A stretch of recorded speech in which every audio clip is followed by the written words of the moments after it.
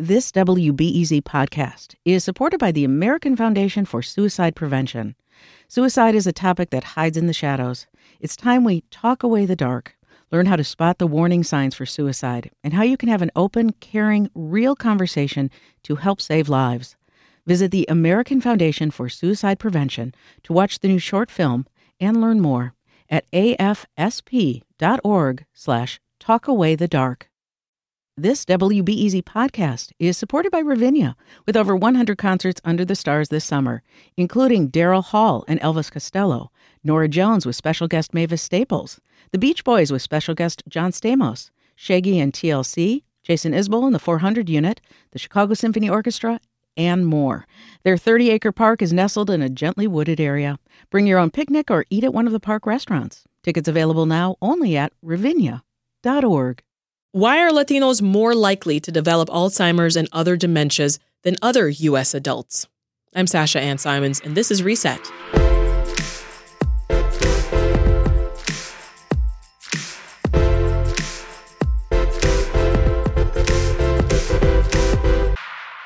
According to the Centers for Disease Control and Prevention, Latino adults are at much higher risk of developing Alzheimer's and other dementias than white adults.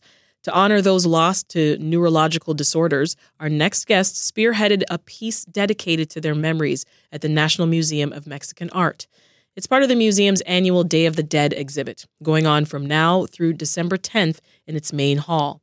Amelia Garza is the manager of diversity and inclusion at the Alzheimer's Association, and she started things off with why Latinos are more likely to be diagnosed with Alzheimer's and dementia and what factors are in play.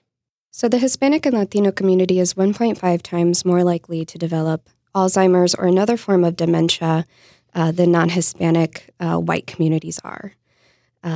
Why? We are still researching this. We do believe that much of it is due to social determinants of health and health inequities. So much of what the Alzheimer's Association is doing is partnering with local community organizations to help reach communities, understand why it is and what the needs of the communities are and how we can help meet those needs and bring the community together. So social determinants. So is it like socioeconomic? Yes. Is it environmental? Yeah. Is it diet? It's everything. Genetic? It's systemic. Systemic issues require systemic solutions. And being a healthcare organization, it's incredibly important to know that we are addressing the health inequities that exist, but we can't do that in a silo. We can't do it in a vacuum. We can only do that through strategic partnerships with other community organizations like the National Museum of Mexican Art, which does so much for the community. Yeah, and we'll talk more about that. I'm thinking of sometimes when older Latino adults seek care, there can also be this language barrier between the patient and the healthcare provider. So to what extent does that affect not just the care, but early diagnosis or even being able to treat this? Yeah. Early diagnosis is incredibly important, especially as we enter an era of treatment. For the first time ever, we have a treatment that'll slow the progression of the disease. But in our community, the Hispanic Latino community, we are less likely to receive an early diagnosis, and it is for many factors. Of course, a factor is access to quality healthcare. Another factor is being able to talk about it, building trust within the community. If an individual doesn't trust a healthcare organization, they're not going to be likely to get access to the healthcare or resources that are available to them. Yeah. So a huge part of that systemic solution is finding ways where we can build trust with the community.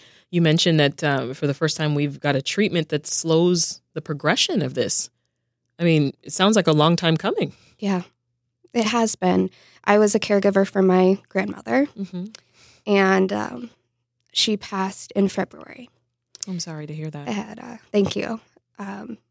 But her mother and 9 siblings all had a form of dementia, and so many individuals, 6 million across the country today, are affected by this disease. So it has been a long time coming, and it's been a fearful fight. It's scary to ask for help or to tell people that you might have a loved one who is showing signs of dementia. Yeah. And for the first time, I feel hopeful that maybe my family might be able to benefit from this treatment, say if my mother got this disease. Are you all thinking about that? Are you having conversations about the likelihood of it continuing? Yeah, we have conversations about what if. And sometimes those what ifs can be very scary. They are. And it's also why you don't have to have Alzheimer's or dementia in your family to be able to seek out resources and information on the disease. We do know a lot about the risk factors of the disease, and diabetes is one of them. Having diabetes increases the likelihood of developing a form of dementia like Alzheimer's. And so talking with your doctors, getting information, understanding how to have a healthy lifestyle, including diet, is incredibly important. So, Amelia, your work led you to spearhead a piece of art to remember those in the Hispanic community who have died of Alzheimer's or dementia. And I want to get to that in just a moment, but first I want to add another voice to the conversation with us. Cesareo Moreno is the chief curator of the National Museum of Mexican Art in Pilsen. Welcome back to Reset, Cesario. Good to see you. Thank you. It's very good to be here. So this piece of art that Amelia worked on is just one in the Day of the Dead exhibit in the museum. Give us some background on how that day is celebrated, especially for folks who don't quite understand. Sure. And, talking about this disease and talking about Day of the Dead, the common thread is memory, right? It's a day in which we remember those people who are still a part of our family, even though they may not be physically with us. Mm-hmm. It's a day in which we share their memories and we pass on their memories to our children, to the next generation, so they can know about their grandparents or their aunts, their uncles. And so Day of the Dead really was a perfect exhibition, a perfect celebration. For us in Pilsen, it's more of a season than a 1 or 2 days. And so it really was a perfect way to bring awareness to our community about this whole disease with memory. And I think it was around this time that you and I met a couple years ago. I think my first, Day of the Dead, if you will, since being in Chicago. And I remember what stood out to me is, we talk about death in American culture. It can have this morose feeling around it, which is understandable. Mm-hmm. You've lost a loved one. It's the end of a life. But it's viewed differently, as you've explained, in Mexican culture. Yes. In Mexican culture, we celebrate life, and death is a part of life. It's not the opposite necessarily. Again, I want to just emphasize Mexicans are we don't want to die. We're not, we are afraid and we avoid it, but we still celebrate it. And we celebrate it in the cemeteries. We celebrate it in the homes with altars and stories. And on the altars, we place ofrendas. Those are offerings that remind us of those people who are no longer physically with us. And it is a beautiful way of grieving. There's also a lot of sadness. There's a lot of tears. But thinking about them and sharing the good moments and the photographs and those things that we hang on to, again, in our memory, is a way in which we keep them alive. And the Dia de los Muertos exhibit's theme this year at the museum is living presence. So speak to that theme and who's being honored. Sure. So in living presence, it's the way that we sort of keep them alive in our thoughts. We have about 7 or 8 installation ofrendas. Some of them are super traditional, something you would see in different parts of Mexico, and others, like the one by Gabe Moreno, who created the one for the Alzheimer's Association, is a little bit more of a contemporary installation, site-specific. So there's the gamut, from the contemporary to the traditional, each one celebrating somebody's life or honoring an event that happened and people who lost their lives in that event. Yeah, including, remembering the thousands of people who died in the earthquakes this year in Morocco, Turkey, and Syria. Yes. We commissioned Alejandro Garcia Nello, who works paper. You would not know it's paper. He transforms paper into contemporary artwork, and he did this huge installation to memorialize the tens of thousands of families. Mexicanos know what earthquakes can do. And it's not true. just a few seconds. It's not just a day. Sometimes the effects go on for a lifetime. Absolutely. So Cesareo touched on it a bit there, but Amelia, talk to us about your ofrenda. You collaborated with a local artist to make an altar. So what does it look like for those who haven't seen it? Oh, it's a vision come to life. Gabriel Moreno is an amazing artist, and if you haven't checked out his work, please do come by the museum and take a look at it. It speaks to the lives of 4 individuals, and through this process, Gabriel interviewed 4 children of the individuals who had Alzheimer's or another form of dementia. And in his journey throughout his process, he really honored those lives. I was speaking to a volunteer the other day who I think put it perfectly. Her mother was recently diagnosed with the disease, and she told her mother, "When you forget, I'll remember." And I think Cesareo mentioned it perfectly with living presence, is that having a loved one with Alzheimer's or dementia is like losing that individual twice.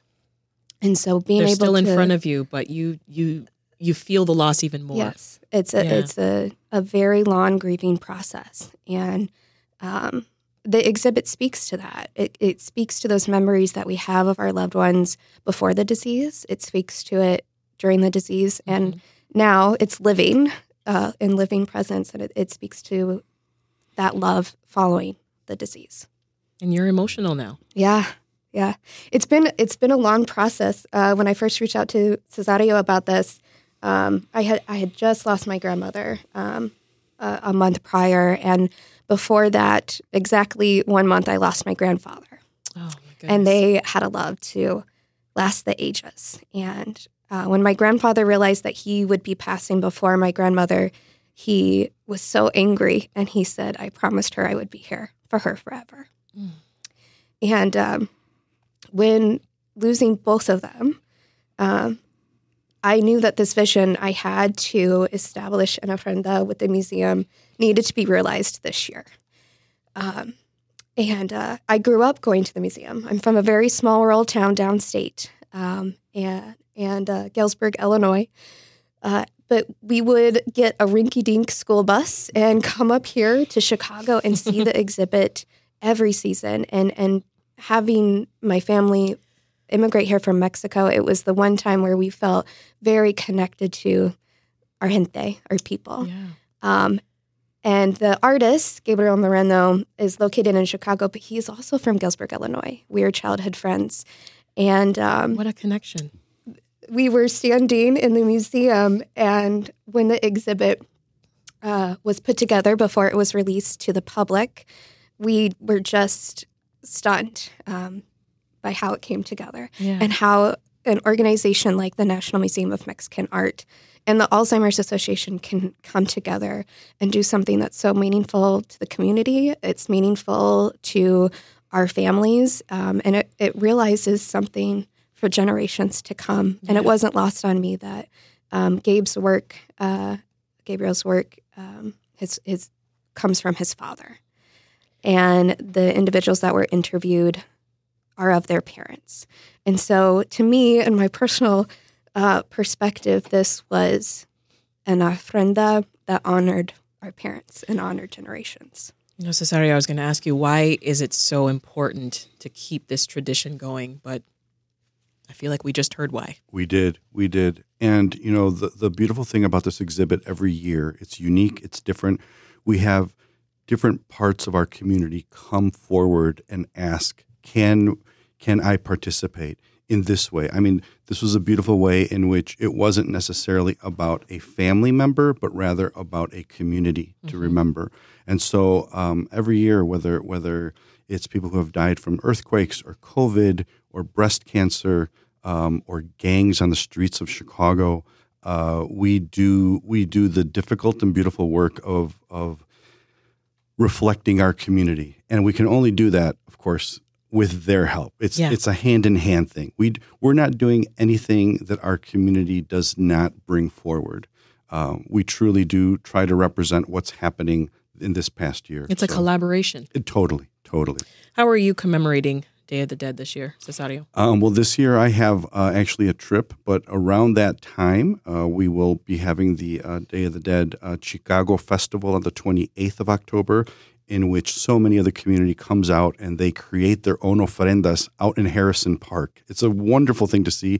It's only for that day. Yeah. And then a few of us are going to different parts of the country, different parts of Mexico, looking for work for next year's exhibit. Yeah. So this exhibit, it's going to be running through December 10th. That is correct. So lots of time to see it. Yes, there is. And of course, we're always free and open Tuesday through Saturday. Yeah. Just about a minute left, Amelia. Leave us with this. I mean, going back to your work with the Alzheimer's Association, right? What are you all doing to address the health disparities that we were talking about earlier and provide support for Latino people who are living with Alzheimer's right now or another form of dementia?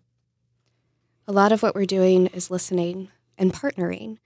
We are listening to what communities are asking for, and we're executing on those asks. We're partnering with local organizations to be able to help get access to resources directly to their community members. So partnering with the National Museum of Mexican Art is one example of the many organizations that we connect with to help better serve the community. We'll leave it there. That's Amelia Garza with the Alzheimer's Association and Cesareo Moreno with the National Museum of Mexican Art in Pilsen. Thank you both so much. Thank you.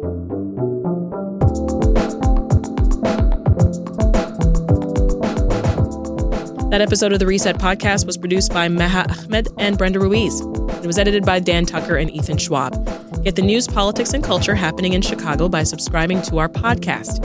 We post episodes every morning and afternoon, Monday through Friday, with a bonus episode on Saturdays. That's all for today. I'm Sasha Ann Simons. We'll talk again this afternoon.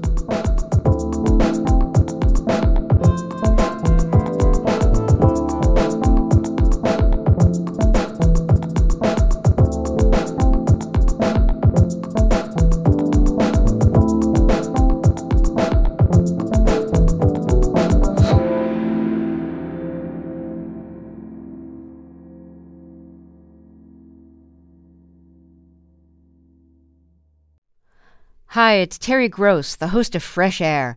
We bring you in-depth, long-form interviews with actors, directors, musicians, authors, journalists, and more. Listen to our Peabody Award-winning Fresh Air podcast from WHYY and NPR.